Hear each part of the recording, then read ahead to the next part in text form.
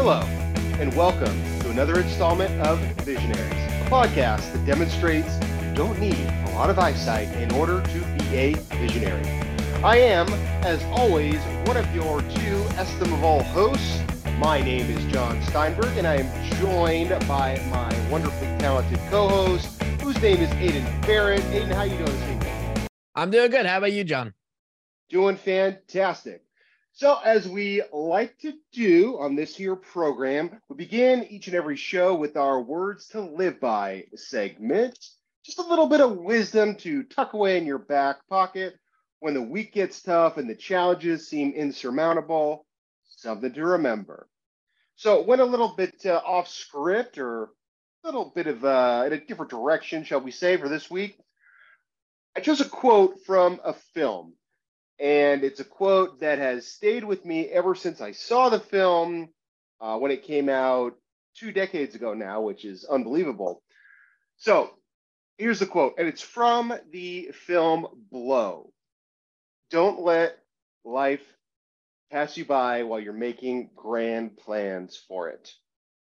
The quote is said a couple of different times in the film by Ray Liotta, who is playing the father of Carl Jung, who's portrayed by Johnny Depp, and it's one of those that has really stayed with me. So, Aiden, when you hear the quote, what feelings does it bring to the surface for you, or kind of your perspective? Yeah, Jon, I mean, you said it's a little bit maybe off script, but I think this fits into everyone's life movie. I mean, I think we really get caught up in things that somewhat we don't have control over, and some things that, are super either far down the road or in the past. I mean, obviously, people all have plans, they have goals. And I think that it can get a little bit overwhelming at times. Because, obviously, like you said, Jon, you're somebody who it's been with you for years now, years. It's something that where I think that we sometimes get so hooked on, well, if this doesn't happen, then this isn't going to happen. And if that doesn't happen, then, it's not going to work out. Sometimes you just live in the moment. I mean, the only way to really appreciate life or appreciate the journey. I mean, you talk about all these people do great things. You have to be able to appreciate the journey. I mean, there are going to be mistakes along the way. And I think, Jon, me and you can both kind of agree to that and have some type of relation towards that. But as you keep going, I mean, you're going to fall in line with mistakes. Things are going to happen. There's going to be a turn here, something that you didn't expect. There's going to be all these things. And I think what people need to realize that, and I think me and you, Jon, both realize that it's not over. Like if something, maybe goes a little bit unexpected, it's not something that, is just going to completely, destroy everything. It's just a little bit of a roadblock. And I think that when we see that, we're just kind of so focused, on the goal. And if a roadblock happens, it's like, oh, well, this is it. And it's like kind of just, I think this quote kind of just saying, stop, don't get lost in, your destination.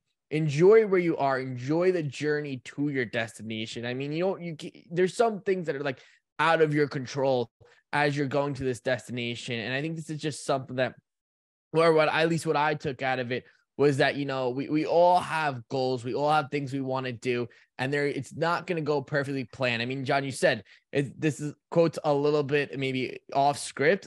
I think all of life is off script. There's no script to life. I mean, if we had the script, there'd be no, worrying or, setbacks or anything, because, you just kind of know what's going to come. And that's just not how life works. So you have to realize, take a second, sit back, enjoy where you're going, enjoy what you're doing.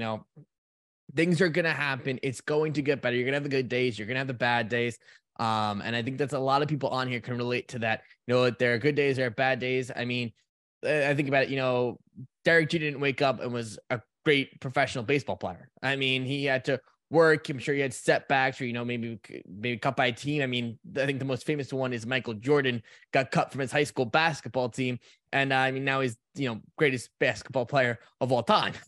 So I think that, he was somebody who I'm sure at some points kind of, maybe was looking at that destination and it was like, oh, well, what, I just got cut. I don't feel very good right now. It's not how it is. And I think that, people when I hear this quote, or at least when I heard this quote, it was kind of like, okay, you know what? There's going to be a journey. Enjoy the journey. Learn from the journey as you keep going. And then you'll find yourself where you want to be eventually if, you just keep doing putting yourself in the best possible place to be able to achieve that goal. And if not, you know what, you're going to get as close as it to it with being, consistent in trying to achieve what you want to do. Mm-hmm. Folks have these conceptions about what their life is supposed to be and where it's supposed to go and what they're supposed to have accomplished by the end of it. And they set out these plans for, I'm going to do this, and then in 5 years, I'm going to be here, 10 years, I'm going to be here, 15 years, et cetera, et cetera, et cetera. And if you put too many eggs in that proverbial basket, you're sacrificing the here and now, the moment, as you termed it, Aiden. And that is underlining this quote, what has really stayed with me. Just remember to make the most. I mean, it sounds a little bit trite and cliched, I'll grant you, but ultimately make the most of each and every single day that you happen to be alive. And that's the best that we could do. Oh, and I messed up a little earlier. It's not Carl Jung. It's obviously George Jung, Boston George. All right. So now with some of those words to live by squarely. John, I just want to make one more comment. I really like what you said there, is that the time limits, because I feel like that's something that I didn't say. And I feel like that's something that a lot of people who are listening can relate with, is that it's like, oh, if I'm not here by this time, it's over. It's like, no, I mean, like that's a really good point that you made. You know, everyone's like, by this, in 5 years, I need to be here, 2 years, I need to be there. It's not how it works. I mean, everyone goes at different paces, and everyone goes through certain things a little bit faster than others or a little bit slower than others. And then they might wind up at the same goal and even quicker. Just, there was different points, took them a little bit longer. So I think that was a good point that you brought up there, John. Yeah. And again, from the movie Blow, delivered by dearly departed, wonderful, iconic actor Ray Liotta. Check it out.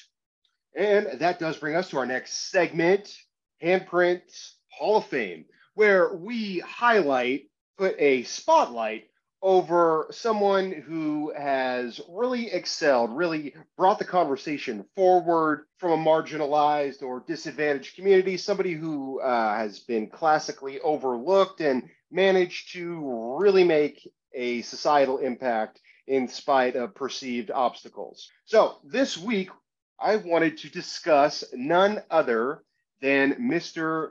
Cesar E. Chavez, founder of the United Farm Workers, one of the greatest unionizers the world has ever seen, somebody that brought an entire industry into the modern age. I am based out of Los Angeles. Aiden, you were here for a while.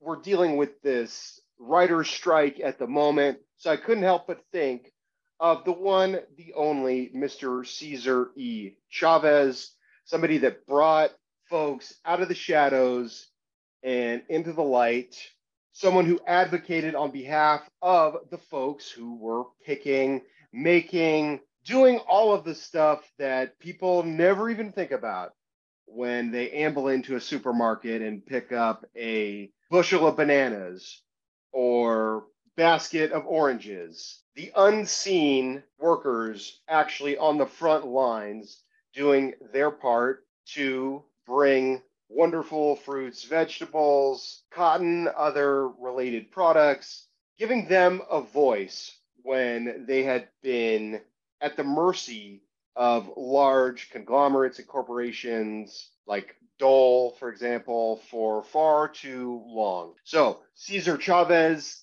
and I should add, there was a point some months ago where I actually got to visit this little, it's not a city, we'll call it a town. It's called Keene, and it's in Kern County. This is roughly 90 miles north of Los Angeles.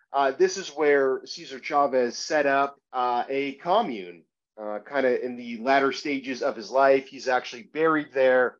And it's amazing how he turned what I'm sure at the time was just land and land and land with nothing on it into this really charming, interesting, fascinating community that was almost exclusively designed by him. So, Cesar Chavez, congratulations. You are the latest inductee into the Handprints Hall of Fame.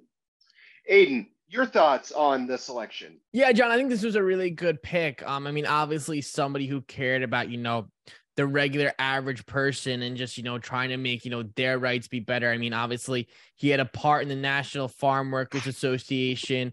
He really helped out with, people who were just, trying to make a living. And I think that's something that we obviously always strive for on this podcast. Somebody who's just out there to help people, not even for their own good, but just the good of the other people. And I mean, obviously Cesar Chavez had a big role in doing that and trying to help, workers' rights and, people, and just be able to, be able to care for their family, live their life and do their jobs as well. And just kind of bring it all together. So, and I think that's something that Cesar Chavez definitely did throughout his time here on Earth. So I think that was a great pick for you, John. A great pick for us this week, John. Absolutely. Absolutely. So now we are going to veer into our next segment, Profiles in Courage, where we have on a guest and we engage in a conversation. Today, Aiden, who are we going to be speaking with? Today, we're going to be speaking with Ryan Webb from Spinergy. He's got a lot of really cool stuff to say. They're doing a lot of really cool things with their wheels over there. So I'm really looking forward to it, John. Yeah, can't wait to talk to him. All right, Ryan, thanks for joining us here today. Just kind of right off the bat, how did you get started with Spinergy? I've been here a while, so you're stretching my memory here to go back. I started in 2004, and this job opened up because the guy who preceded me was leaving to go to Thai Light and left this position open. At the time, I was not in the industry, but a year before I was. I used to work for Quickie Wheelchairs. And I spent 3 years there, got to know the industry, worked with some of the titans, in the business, got to know wheelchair sports very well, because my job there was the manager of the Team Quickie program. And so worked with the likes of David Kiley and Randy Snow and Jim Martinson, Marilyn Hamilton. We were a team to run the Team Quickie program, and which is a sponsorship program that helped promote the Quickie lifestyle and the brand and sales for the products. So spent 3 years there, and then, like I said, this job opened up, grabbed it because I've known Spinergy from when I was a cyclist and knew the brand, knew the product, and just felt like a fit. It's exciting because they have a bike division. I'm a cyclist. They got a wheelchair division. I've been working in the wheelchair industry, got to know sports, Paralympic level sports, which were super exciting to me. Jumped right into it, and it's a small team and a very entrepreneurial minded company, so it just felt right. Awesome.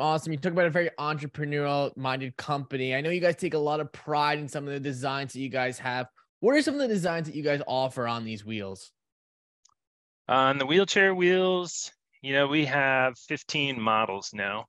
When I started, we had 2, and you can imagine our parts list has grown quite a bit over the years. And part of that is driven by our consumer base.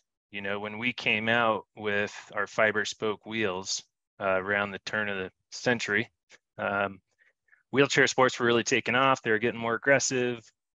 Aluminum chairs, were out in the market well before that, but not by much, and so aluminum chairs, camber, anti-tips, all these innovations and advancements in the wheelchair technology were really coming to a head then. And we came out with a fiber spoke wheel that then allowed an athlete to play the sport without worrying about their wheels buckling, right? Spokes weren't breaking all of a sudden with our designs. So that was a big innovation that we brought to the market that really helped advance, the level of play in wheelchair basketball, tennis, and rugby, and adventure sports. So our original design, the Spox everyday wheels and the Spox sport wheels, used a 3 millimeter thick spoke. And let's see, we had 30 spokes in the wheel back then. And it's still considered one of our greatest achievements. It was such a great model. And I still see some of those out there. In fact, we just got a pair from a guy. And again, this is 24 years ago that we made this model, that were still in the box.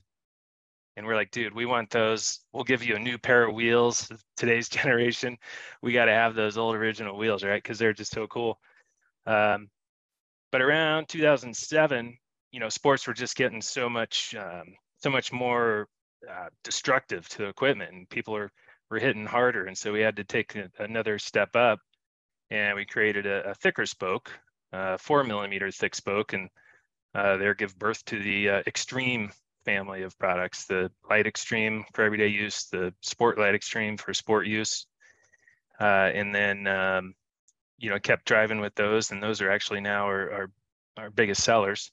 The original wheels we still carry, we still make them, but the market has really chosen the thicker spoke, partially because of the looks, partially because of extra durability, and now we have other models that kind of fill in some gaps. We have most of the OEMs in the world buying wheels from us, and we really consider those OEM partnerships just that. We work together, we collaborate, we dream up new ideas. You have a wheelchair company that's making a new lightweight chair. They want a wheel that really pushes the threshold on being lightweight. And so we created another wheel model that was just bare bones, a thinner rim, thinner hub, smaller profile hub, I should say, and back to our thin spokes. And so to get us up to 15 models, we have all these little niche models to fit the needs of certain companies. Definitely. Ryan, you mentioned, working with people with wheelchairs, drawing interest in the Paralympics. Over your time working with these people, what are some of the things that you've learned about these athletes? That's a great question, Aiden. And I think what I've learned, because I was an athlete, I was a ski racer, and that's kind of how I got my first job at Quickie, because I just understood sports and athletes and sponsorships and all that. They're just like any other athlete. They want to go out and compete. They want to win. They want to have fun. They want new, cool equipment. A lot of them are gearheads, just like any other sport. So I just felt like, and I'm an able-bodied guy, but how I've been, I think, successful in building my own reputation in this business is I treat everybody just like, they're just an athlete. We're all the same in terms of the desires, the feeling you get when you win, the anxiety around, am I going to qualify, be selected for the Paralympic team? It's really the attitude I guess I've embodied, and I think probably anybody that's listening that's in wheelchair sports, would agree with that you just go into it like, let's get this done. Let's get the job done. Let's have fun. Let's compete. Let's have good camaraderie and that team building experience. Let's go out and do the best we can. Yeah, definitely. And I love what you said there, just treating them there exactly like any other athlete. They want to compete, they want to win, they want to go have fun. I think me and Jon definitely feel the same way as you do on that. Just kind of want to get just your opinion on this. Obviously you guys have seen some of the riders using your guys' equipment in the Quadruple Crown of Gravel series. What does this mean for you and the brand? You're talking about bicycles, gravel cycling? Yeah. Mm-hmm. Yeah. Let me know if I'm veering in a direction you weren't headed, but the bike division of Spinergy and the wheelchair division really work together. We both benefit from each other's brand strength and reputation in their respective markets. Certainly the wheelchair division has benefited from being associated with a product that's also out on mainstream, bicycles, right? It's been a brand out there since 1989. People knew it. It's always been associated with, high end and quality products, right? So, in fact, we've had a lot of people come to us and say, "Hey, I was riding your wheels before I got hurt. So this is just so cool that I get to have Spinergy on my wheelchair now too. I had them on my mountain bike or my road bike." So, in the gravel world specifically, that's been a really great market for us because we jumped on it. Gravel was coming out, and we had great road bike wheels at the time and mountain bike wheels, but we really needed kind of a win, and some technology that we were working with around that time just played right into what the gravel cyclist was looking for, a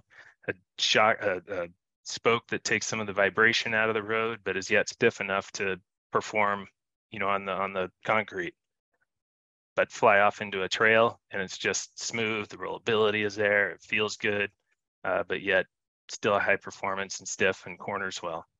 So, we're looking, that's what do you guys think? Maybe it's only 4 or 5 years now, right? That we've been rocking in the gravel world. So now we're looking at e-bike wheels. We have some e-bike wheels, and now we're partnering up with some companies, some manufacturers of e-bikes, and really diving into that now too. Awesome. Sounds like you guys are really starting to expand your company. I'm sure Jon has a few questions as well on, what you guys are doing over there. Yeah, I do. So, Ryan, I remember seeing the documentary Murder Ball back in the day. Did you ever see that? Oh yeah, sure did. Yeah. So that was kind of my first exposure to the world to which you've dedicated your professional life. You touched upon wheelchair tennis. You touched upon some other sports. And I know that there are listeners out there that are going to be like the 17-year-old version of myself, who this is all sort of new to them.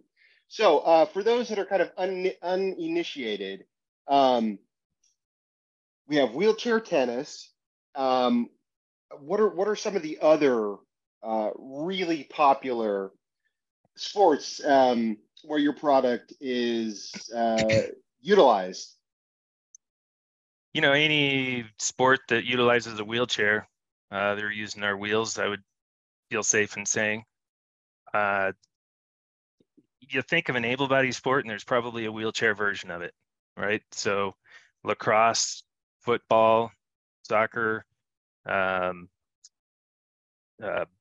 think baseball is out there. I think it's beyond just softball. Other wheelchair sports, it's let's think out of the box here. So I'm sure there are things going on that we haven't even heard about yet, but I'm listing ones that, have developed leagues that are, have a plethora of teams throughout the country or the world and are really gaining in popularity.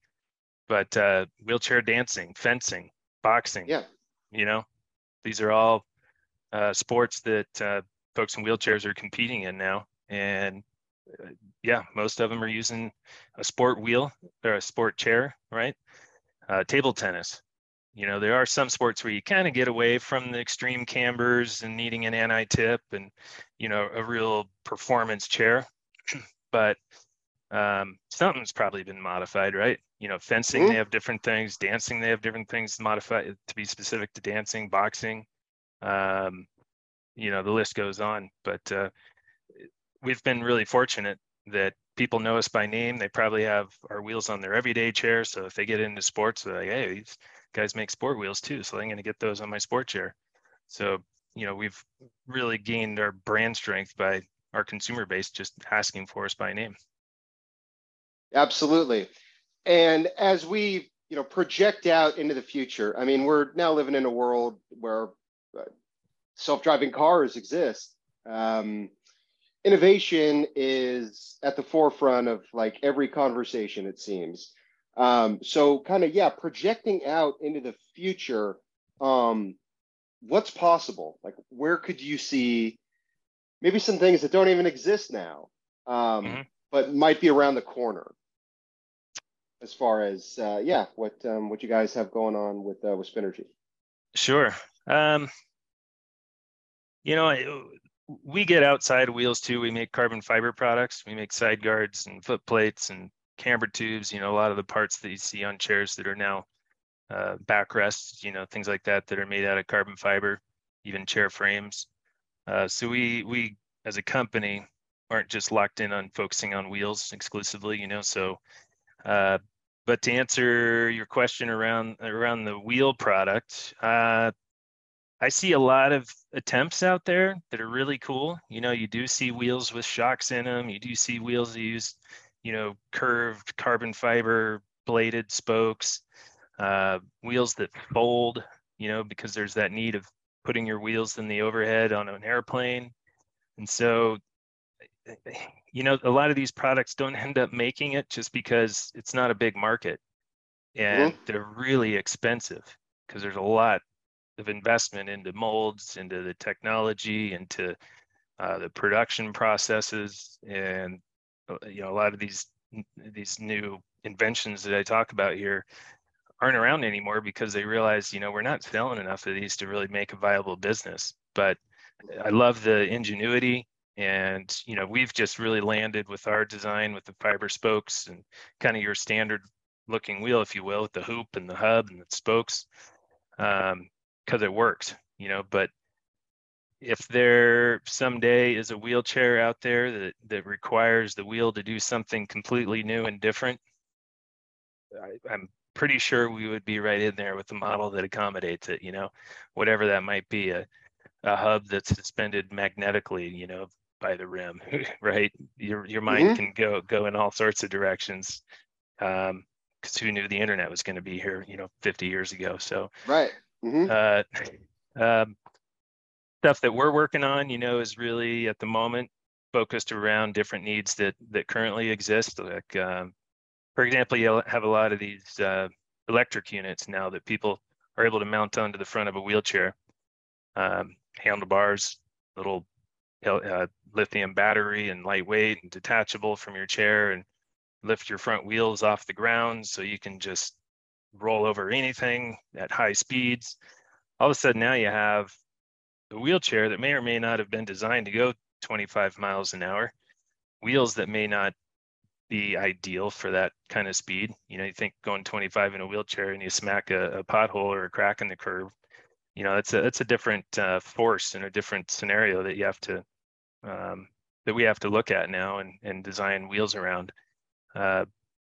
Really, honestly, some of the solutions for that kind of thing are more volume in the tires, so a larger tire with a 2-inch wide instead of, say, a 1-inch wide, just to take some of the impact.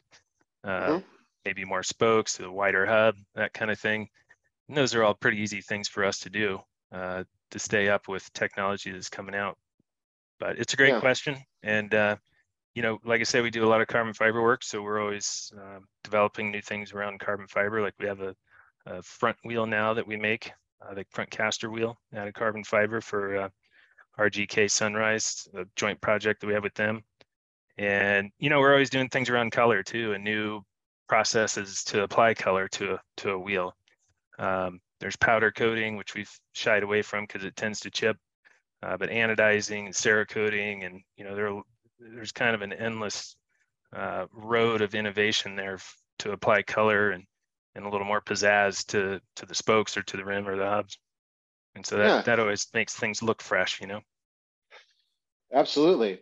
And then, on the human side, your products enable people to continue questing for their dreams, really living out the goals that they've set forward. And you guys are, if you look at it from a certain vantage point, you're wish granters. And I was curious on kind of the human side. Maybe there's an example, some type of organization or team, a league, where you were able to see a product that you help work on empower individuals to, go out there and compete just like anybody else. And that type of human reward that I think resonates with people, irrespective of where they come from or where they reside or their set of circumstances, just on that real kind of humane level. It's something that's kept me in my job, and because that is certainly a rewarding part of it. We go to a lot of sports events and trade shows, and when we get face to face with people, we get to hear the stories and really feel them. We hear them over the phone, but man, when you're sitting there with a family at a trade show and their kid, I just met a kid that was 2 years old at the LA Abilities Expo in March. Spinal cord injury from an ATV accident. It's the youngest kid I've ever met with a spinal cord injury. And he and his dad just had the best attitude. And part of that's being young, right? He's they're pretty malleable at that age. But the dad, I could tell, was just going to take life by the horns with his kid, and they weren't going to let it stop him. And for a kid to come to our booth and get excited about the different colors that he can get in the wheels and the different styles, and to be in a trade show like that and to see other people like him, and that there are all these companies surrounding him and bringing new products to help people's lives, is just such an incredible feeling. And so for me, I'm always, I have kids, and so whenever I meet kids who are just really embodying that get out there spirit and aren't going to let their disability slow them down, it's just so cool. And to be able to offer a product that is lightweight, high performance, durable, I can look those families in the eyes and say, these wheels really are going to help your kid achieve confidence to travel, confidence to be with friends, because they got these cool new wheels with pink spokes. You're all of a sudden pretty popular, Mm-hmm. and to be able to go out and just be exposed to different things, because not just wheels, the chairs that are designed these days are just outstanding. There's so many creative ideas out there, and we always talk about the amount of design work and engineering and innovation and thought that goes into wheelchairs would kind of fall flat if you just put a standard wheel on it. You need something that helps bring that technology to life and to really make it effective and roll right and roll straight and be lightweight and have the durability that the chair was, and just for the whole package to perform as the wheelchair designers intended. And so, a wheel like ours really complements all the incredible designs out there. But we just feel so proud that we watch the Paralympics, and how many Spinergy wheels are on the basketball court or on the tennis court. We pulled it as kind of a crude statistic from the Tokyo Paralympics, looking at all the pictures and kind of knowing a lot of the athletes and, doing our research, and saw that 98% of the athletes were using our Spinergy wheels. And so you're just like, man, that's incredible. I don't know another brand that can claim those kind of statistics. And you kind of puff your chest out, when you realize that. We enjoy the stories that we hear from people, and always when we're face to face at events. And a good friend of mine, Dave Kiley, has the DK3 tournament coming up in 3 weeks now, and he's able to pull together all the best basketball players around for just a fun 3-on-3 tournament. And we've been a sponsor for 20 years since it started. And here's an event that actually could lead to 3-on-3 tournaments in the Paralympics. It's happening in the able-bodied Olympics now. So in the Paralympics, why not? Let's have 3-on-3. So it's cool to be a part of events, teams, families, just realizing their dreams. Definitely. Now I'm going to kick it back over to Aiden. Aiden, I know you had some other things you wanted to ask Ryan here. Yeah, Ryan, you touched a little bit on, at the Paralympics, seeing your guys' wheels out there. Obviously, you've gotten some great feedback. From starting to now, has the goal changed at all? Has it maybe gotten a little bit bigger? Is there any differences from when you first came here to now? Yeah, the industry has changed a little bit. The funding environment, the suppliers, the manufacturers. There's more competition out there now, and having been at this, in this game for 20 years now, certainly a lot has changed, and some of our goals have changed.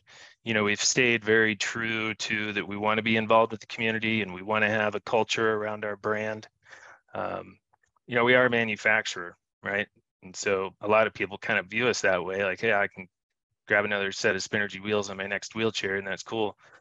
But a lot of people don't realize that we're a brand. We're out there at trade shows. We have an influencer program. We put money into sponsorships, and so we, over the years, have sort of progressed away from just supplying wheels to wheelchair manufacturers and people being able to order them, with their chair, to now having the ability to sell consumer direct. We have a new website that is really fun. People can go on and design their own wheels and see it all come together, change the spokes, put different tires on and hand rims, and really see what they're going to get.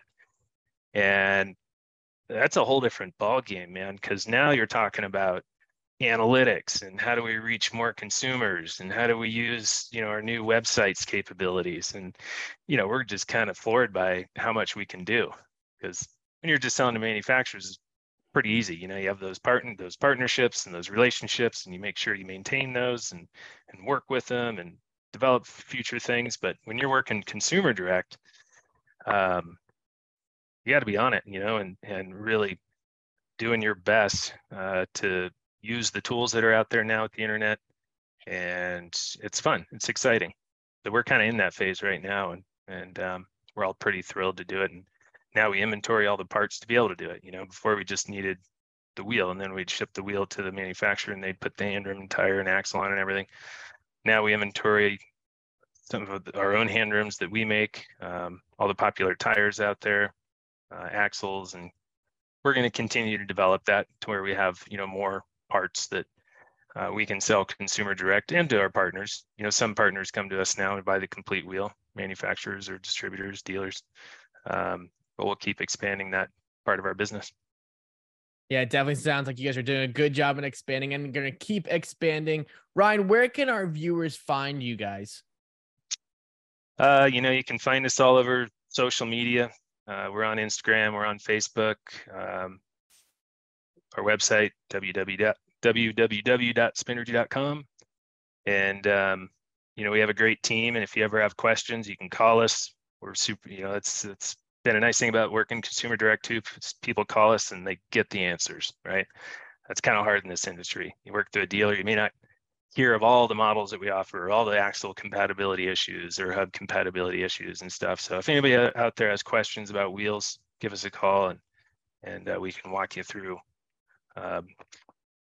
all those questions. So yeah, reach out to us, phone, email, or through social media. Awesome. Thank you so much for joining us tonight, Ryan. Appreciate it, guys. Thank you. Thank you, Ryan, again for coming on. If you're still listening, really appreciate what you guys are doing over there at Spinergy and for coming on. Jon, a lot of really cool stuff Ryan said today. Oh, absolutely. I think he definitely provided our dear listeners with a mighty impressive education in that entire world. Like I mentioned, when I was kind of asking that first question, there are a ton of people that this is completely unfamiliar to them, no background. So he really, all of our guests do, but Ryan Webb, thank you so much for coming on and giving us all a real quick education in what's possible. We always love that here on Visionaries. Yeah, and 98%. That was a crazy number when he said that. That's just something that he even said, like, I don't know many companies can really say that those type of analytics. And that was a pretty big number. So congratulations to Spinergy, and Ryan, thanks again for coming on today. Yeah, and now we are going to kick it over to our next segment, which we like to call Representation and Respect in the Media, where we take a look at a piece of pop culture, movie, song, television show. We've talked about plays on this podcast, and we ask ourselves the very appropriate for the year of our Lord 2023 question of how do they do with representing a particular marginalized community? Aiden, you got to pick what we examined for this week. So what will we be looking at? Yeah, this week I picked the film Soul Surfer, the 2011 version. And the reason why I really did like this film or wanted to bring this film onto our show today was that it's based on a real life story. It's based on a girl named Bethany Hamilton. She's a surfer in Hawaii. And obviously that was her passion. And even her family wasn't big into it, but she was somebody who really liked to surf. She liked to surf with her friends. And somebody who was competitively surfing and getting, better and better as time went on. Like obviously everyone does, they keep going. And she was starting to get really good for her age group. And then obviously a devastating shark attack. She was attacked by a tiger shark. It took off her whole entire left arm when she was out with one of her friends. She was brought back to the beach. Obviously her friends and people around were trying to help work on her. I didn't realize, watching the movie, but I found out later on with the statistic, she lost 60% of her blood, John. I mean, that's a crazy number to think about. I mean, especially for a 13-year-old girl, to lose 60% of their blood. I mean, it's remarkable to, be able to even come out of that and come out of that okay. Obviously, from there on, as you go on through the movie, you can see that her life is definitely changed. Not even just surfing, but just life in general. Definitely has a completely new outlook to it. But that did not stop Bethany Hamilton from getting back in the water at some point. She was still very determined to get back in the water. I mean, obviously, a lot of people, I don't think many people would get back in the water after, being attacked by a shark. And then, just being able to think that you can get back to that level of surfing, or that trajectory that she was on. She got back into another tournament, and she was offered a 5-minute head start, John, and she actually rejected it. She said, I don't want any, handicap or anything. And I think that's a lot of things that we see, John, in the disability community, and Ryan mentioned earlier in the episode that these same people, they want to compete, they want to win, they want to have fun. They don't want any, I guess like gimme or like head starts. They love competing just as much as we love to compete. So she didn't want to do it. Unfortunately for her, she lost, and she lost. It was definitely not her best performance. But as she went on and kept trying to learn to get better and better, she was actually, her dad created this little handle on her surfboard, so she was able to direct the surfboard in a better way and be able to use it to her advantage. Still not not cheating or anything, but still being able to use it to her advantage. She got back into another tournament, and in the final minute, she was able to win that. She won the National Scholastic Surfing Association Championship at the age of 15. Now, John, let me bring you back. At 13 years old, she lost her arm in a shark attack, lost 60% of blood in a shark attack. Not even 2 years later, she's winning first place with only one arm in a surfing competition. I mean, I'm not gonna lie, if I was, even saw a shark, I'd be scared to get back in the water. She was attacked, and she went back in, and she went back in with her passion. And I mean, passion, this feels like a really passion story as she kept going. And I saw the movie back. I think I saw it. I want to say first time I saw it, it was pretty recent after it came out. And I don't know about you, John, but I thought they did a pretty good job. I mean, obviously they had somebody here. I mean, they told the story really well. It was pretty similar in terms of what happened in real life. And it's just a story about somebody who had a passion to stay in the water, to want to do something they always loved, no matter who around them was telling them whatever their opinions may have been. Her opinion was that she had a passion. She wanted to keep surfing, and she kept surfing, and she wound up being a really good surfer. So I from the movie standpoint, I thought the movie did a pretty good job. It would be really cool if they do another one, and they do have somebody else disabled come on and do it. Would be really cool. But all in all, I mean, I was happy with the movie, and it's just an all around good story, and I think they did a good job telling it. John, I want to get your opinion though. Yeah, I mean, okay, so there are two kind of separate conversations here. One would be, it's objectively a deeply inspiring tale. I mean, the type of stuff that makes even the most productive members of society feel like they're not doing enough. Like you said, I mean, this poor girl loses her arm in a vicious shark accident, and 2 years later, she's back in the ocean, competing at the highest level. So her story, number one, from a cinematic perspective, it was good. Okay, it was. We'll go ahead and call it, like, from my vantage point, something like about a B minus. I did enjoy seeing Craig T. Nelson, who folks may remember as Coach, in the mix as the benevolent doctor. Always fun to see Dennis Quaid in the mix. Um, yeah, one of those movies, good but not great. Hmm. And I think if this movie got greenlit in 2023, we would be casting somebody that actually had The to disability. deal, yeah, a Yeah. disability or had lost a limb themselves. I mean, that being said, the young actress Anna Sophia Robb, I mean, she does a nice job with the material. Okay, a little bit like an elevated Lifetime movie, a little bit. Some fun faces in there, some recognizable faces. Like I said, a deeply inspiring story. Um, yeah, I mean, if it got optioned again, I think it would be done a little bit differently. But just on the sheer inspirational quality of the story alone, it does merit viewing. I hadn't seen this movie until you brought it to my attention, Aiden, and I'm really glad that you did. Yeah, John, I just want to have a quick question for you. You say B minus. If just Yeah. on this thing alone, say they cast somebody for Bethany Hamilton who is, doesn't have one of her limbs, how much, just off of that, how much would you make it go up to, like, score wise?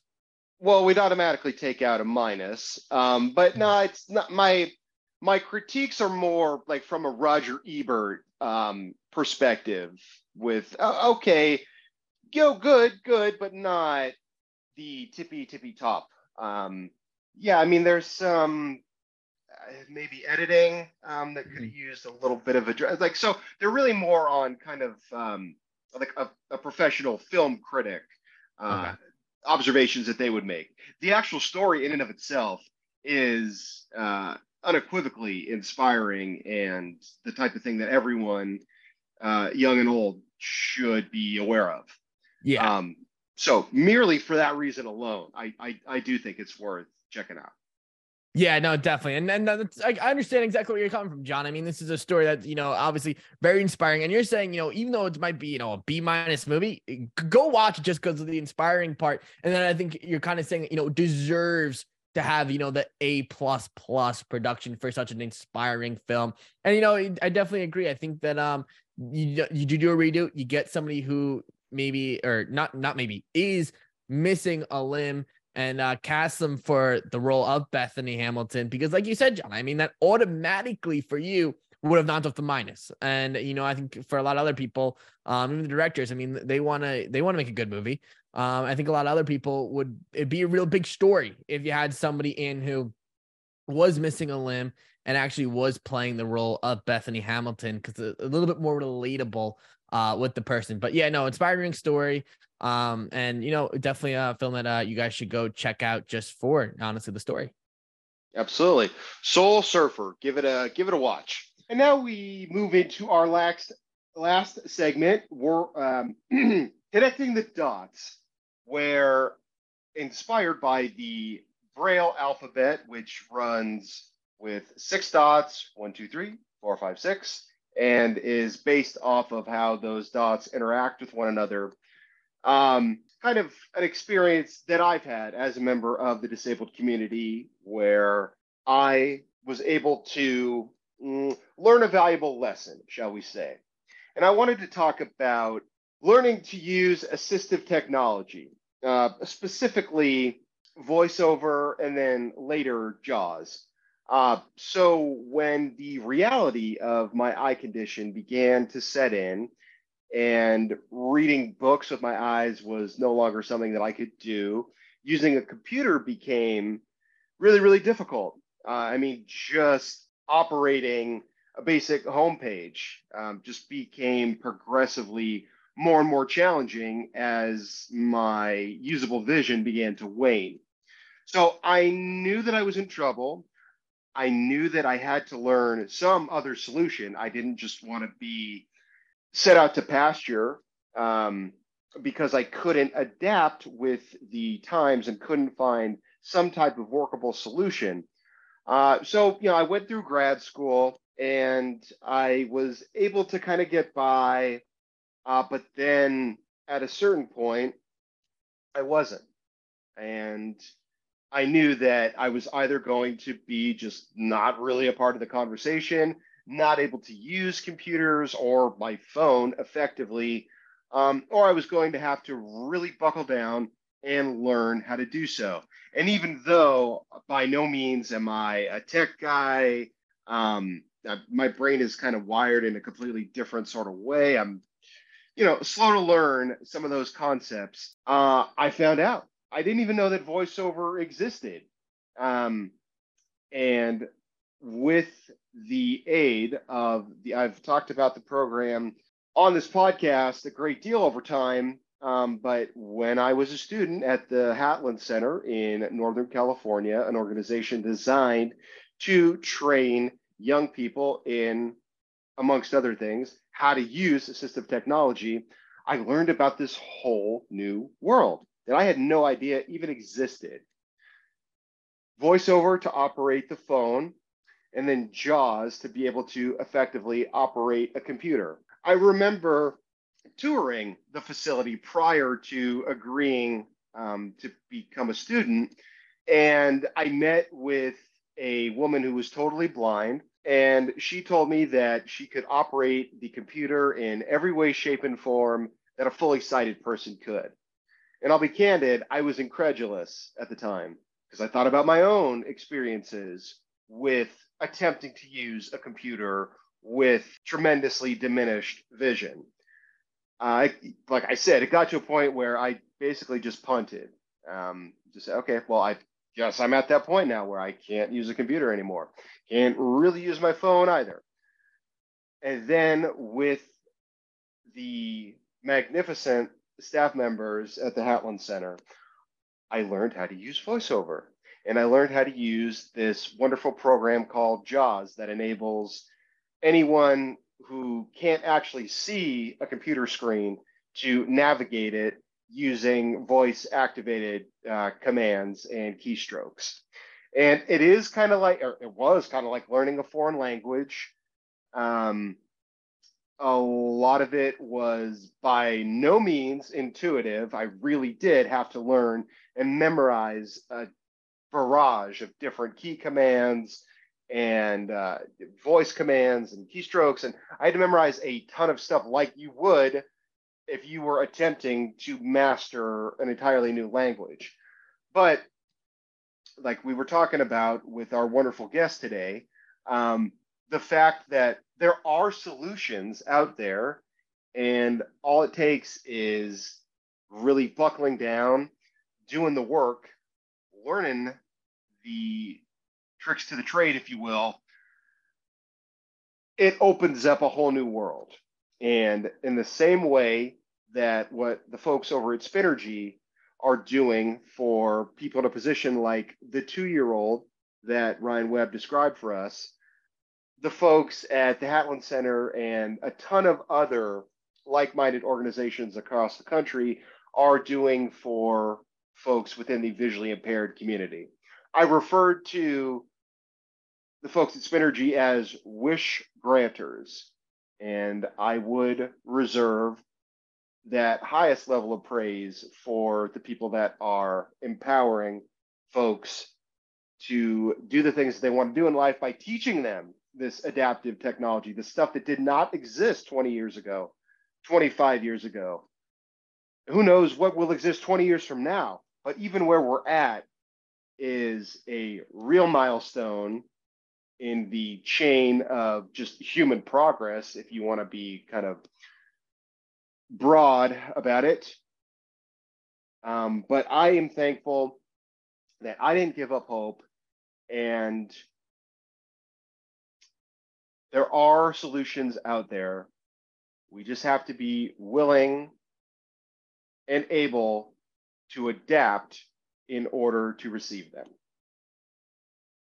Yeah, definitely, John. I mean, you talked about, adapting and, the expansion that, Spinergy's doing and, some of the other technologies. I mean, there's so many new technologies coming out. And I mean, obviously where we are right now, where we were 20 years ago, where we'll be in 20 years from now. I mean, there's just always, everything is getting, more advanced, and, it's being able to do more things. Like John, you said, it's kind of like learning a different language, but obviously, you had that willpower to, be like, you know what, I'm going to take this on because this was something that I enjoyed, something that I like to do, something that, I still want to be familiar with. And obviously you kept going and you were able to do it. So I think that's something that's a good point that you brought up. Like, if you want to be able to do something, you'll find a way. And John, obviously, whenever you do it, it always seems like you do find a way to do it. So, I mean, that's definitely, a good point. And, obviously technology, it keeps getting better. So hopefully it keeps getting better, keeps getting easier for people to be able to keep doing, the things that they love. And, less this might answer your question. T or T is the 20th letter in the Latin alphabet used in the modern. Sorry, I don't know. That was the Alexa. Sorry, I know. Alexa went off. I'll edit that out. But yeah, no, definitely like the roadblocks. Kind of, hopefully the technology does make it easier as we keep going. But obviously, John, if we keep having persistent people like you who want to, keep doing what they love to do, I mean, it's all good. It's all an awesome thing. So hopefully technology keeps expanding and it makes, even just, people want to be more persistent. Cause I know that, sometimes, they get scared that, it's they won't be able to do it. And, when sometimes it's a little bit easier when, you do have at least something to hand, or there's something that makes it a little bit easier for you, or something that gives you direction. Because I think that a lot of things, in the disability community, that they struggle with, it is the direction. It's like, okay, well, if I go and then it doesn't work, like it's kind of like that unknown of what work, will not work. And I think it's something, if you have that direction, it definitely makes it a whole lot easier and a whole lot better. Absolutely.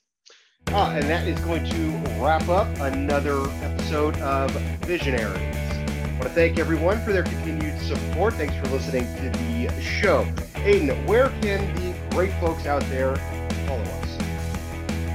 Yeah, you can find us on wherever you get your podcast, Visionary Podcast. We are on Apple and Spotify, either one, whichever one works better for you. And they're also on Instagram, Visionaries_podcast. The link is in the bio.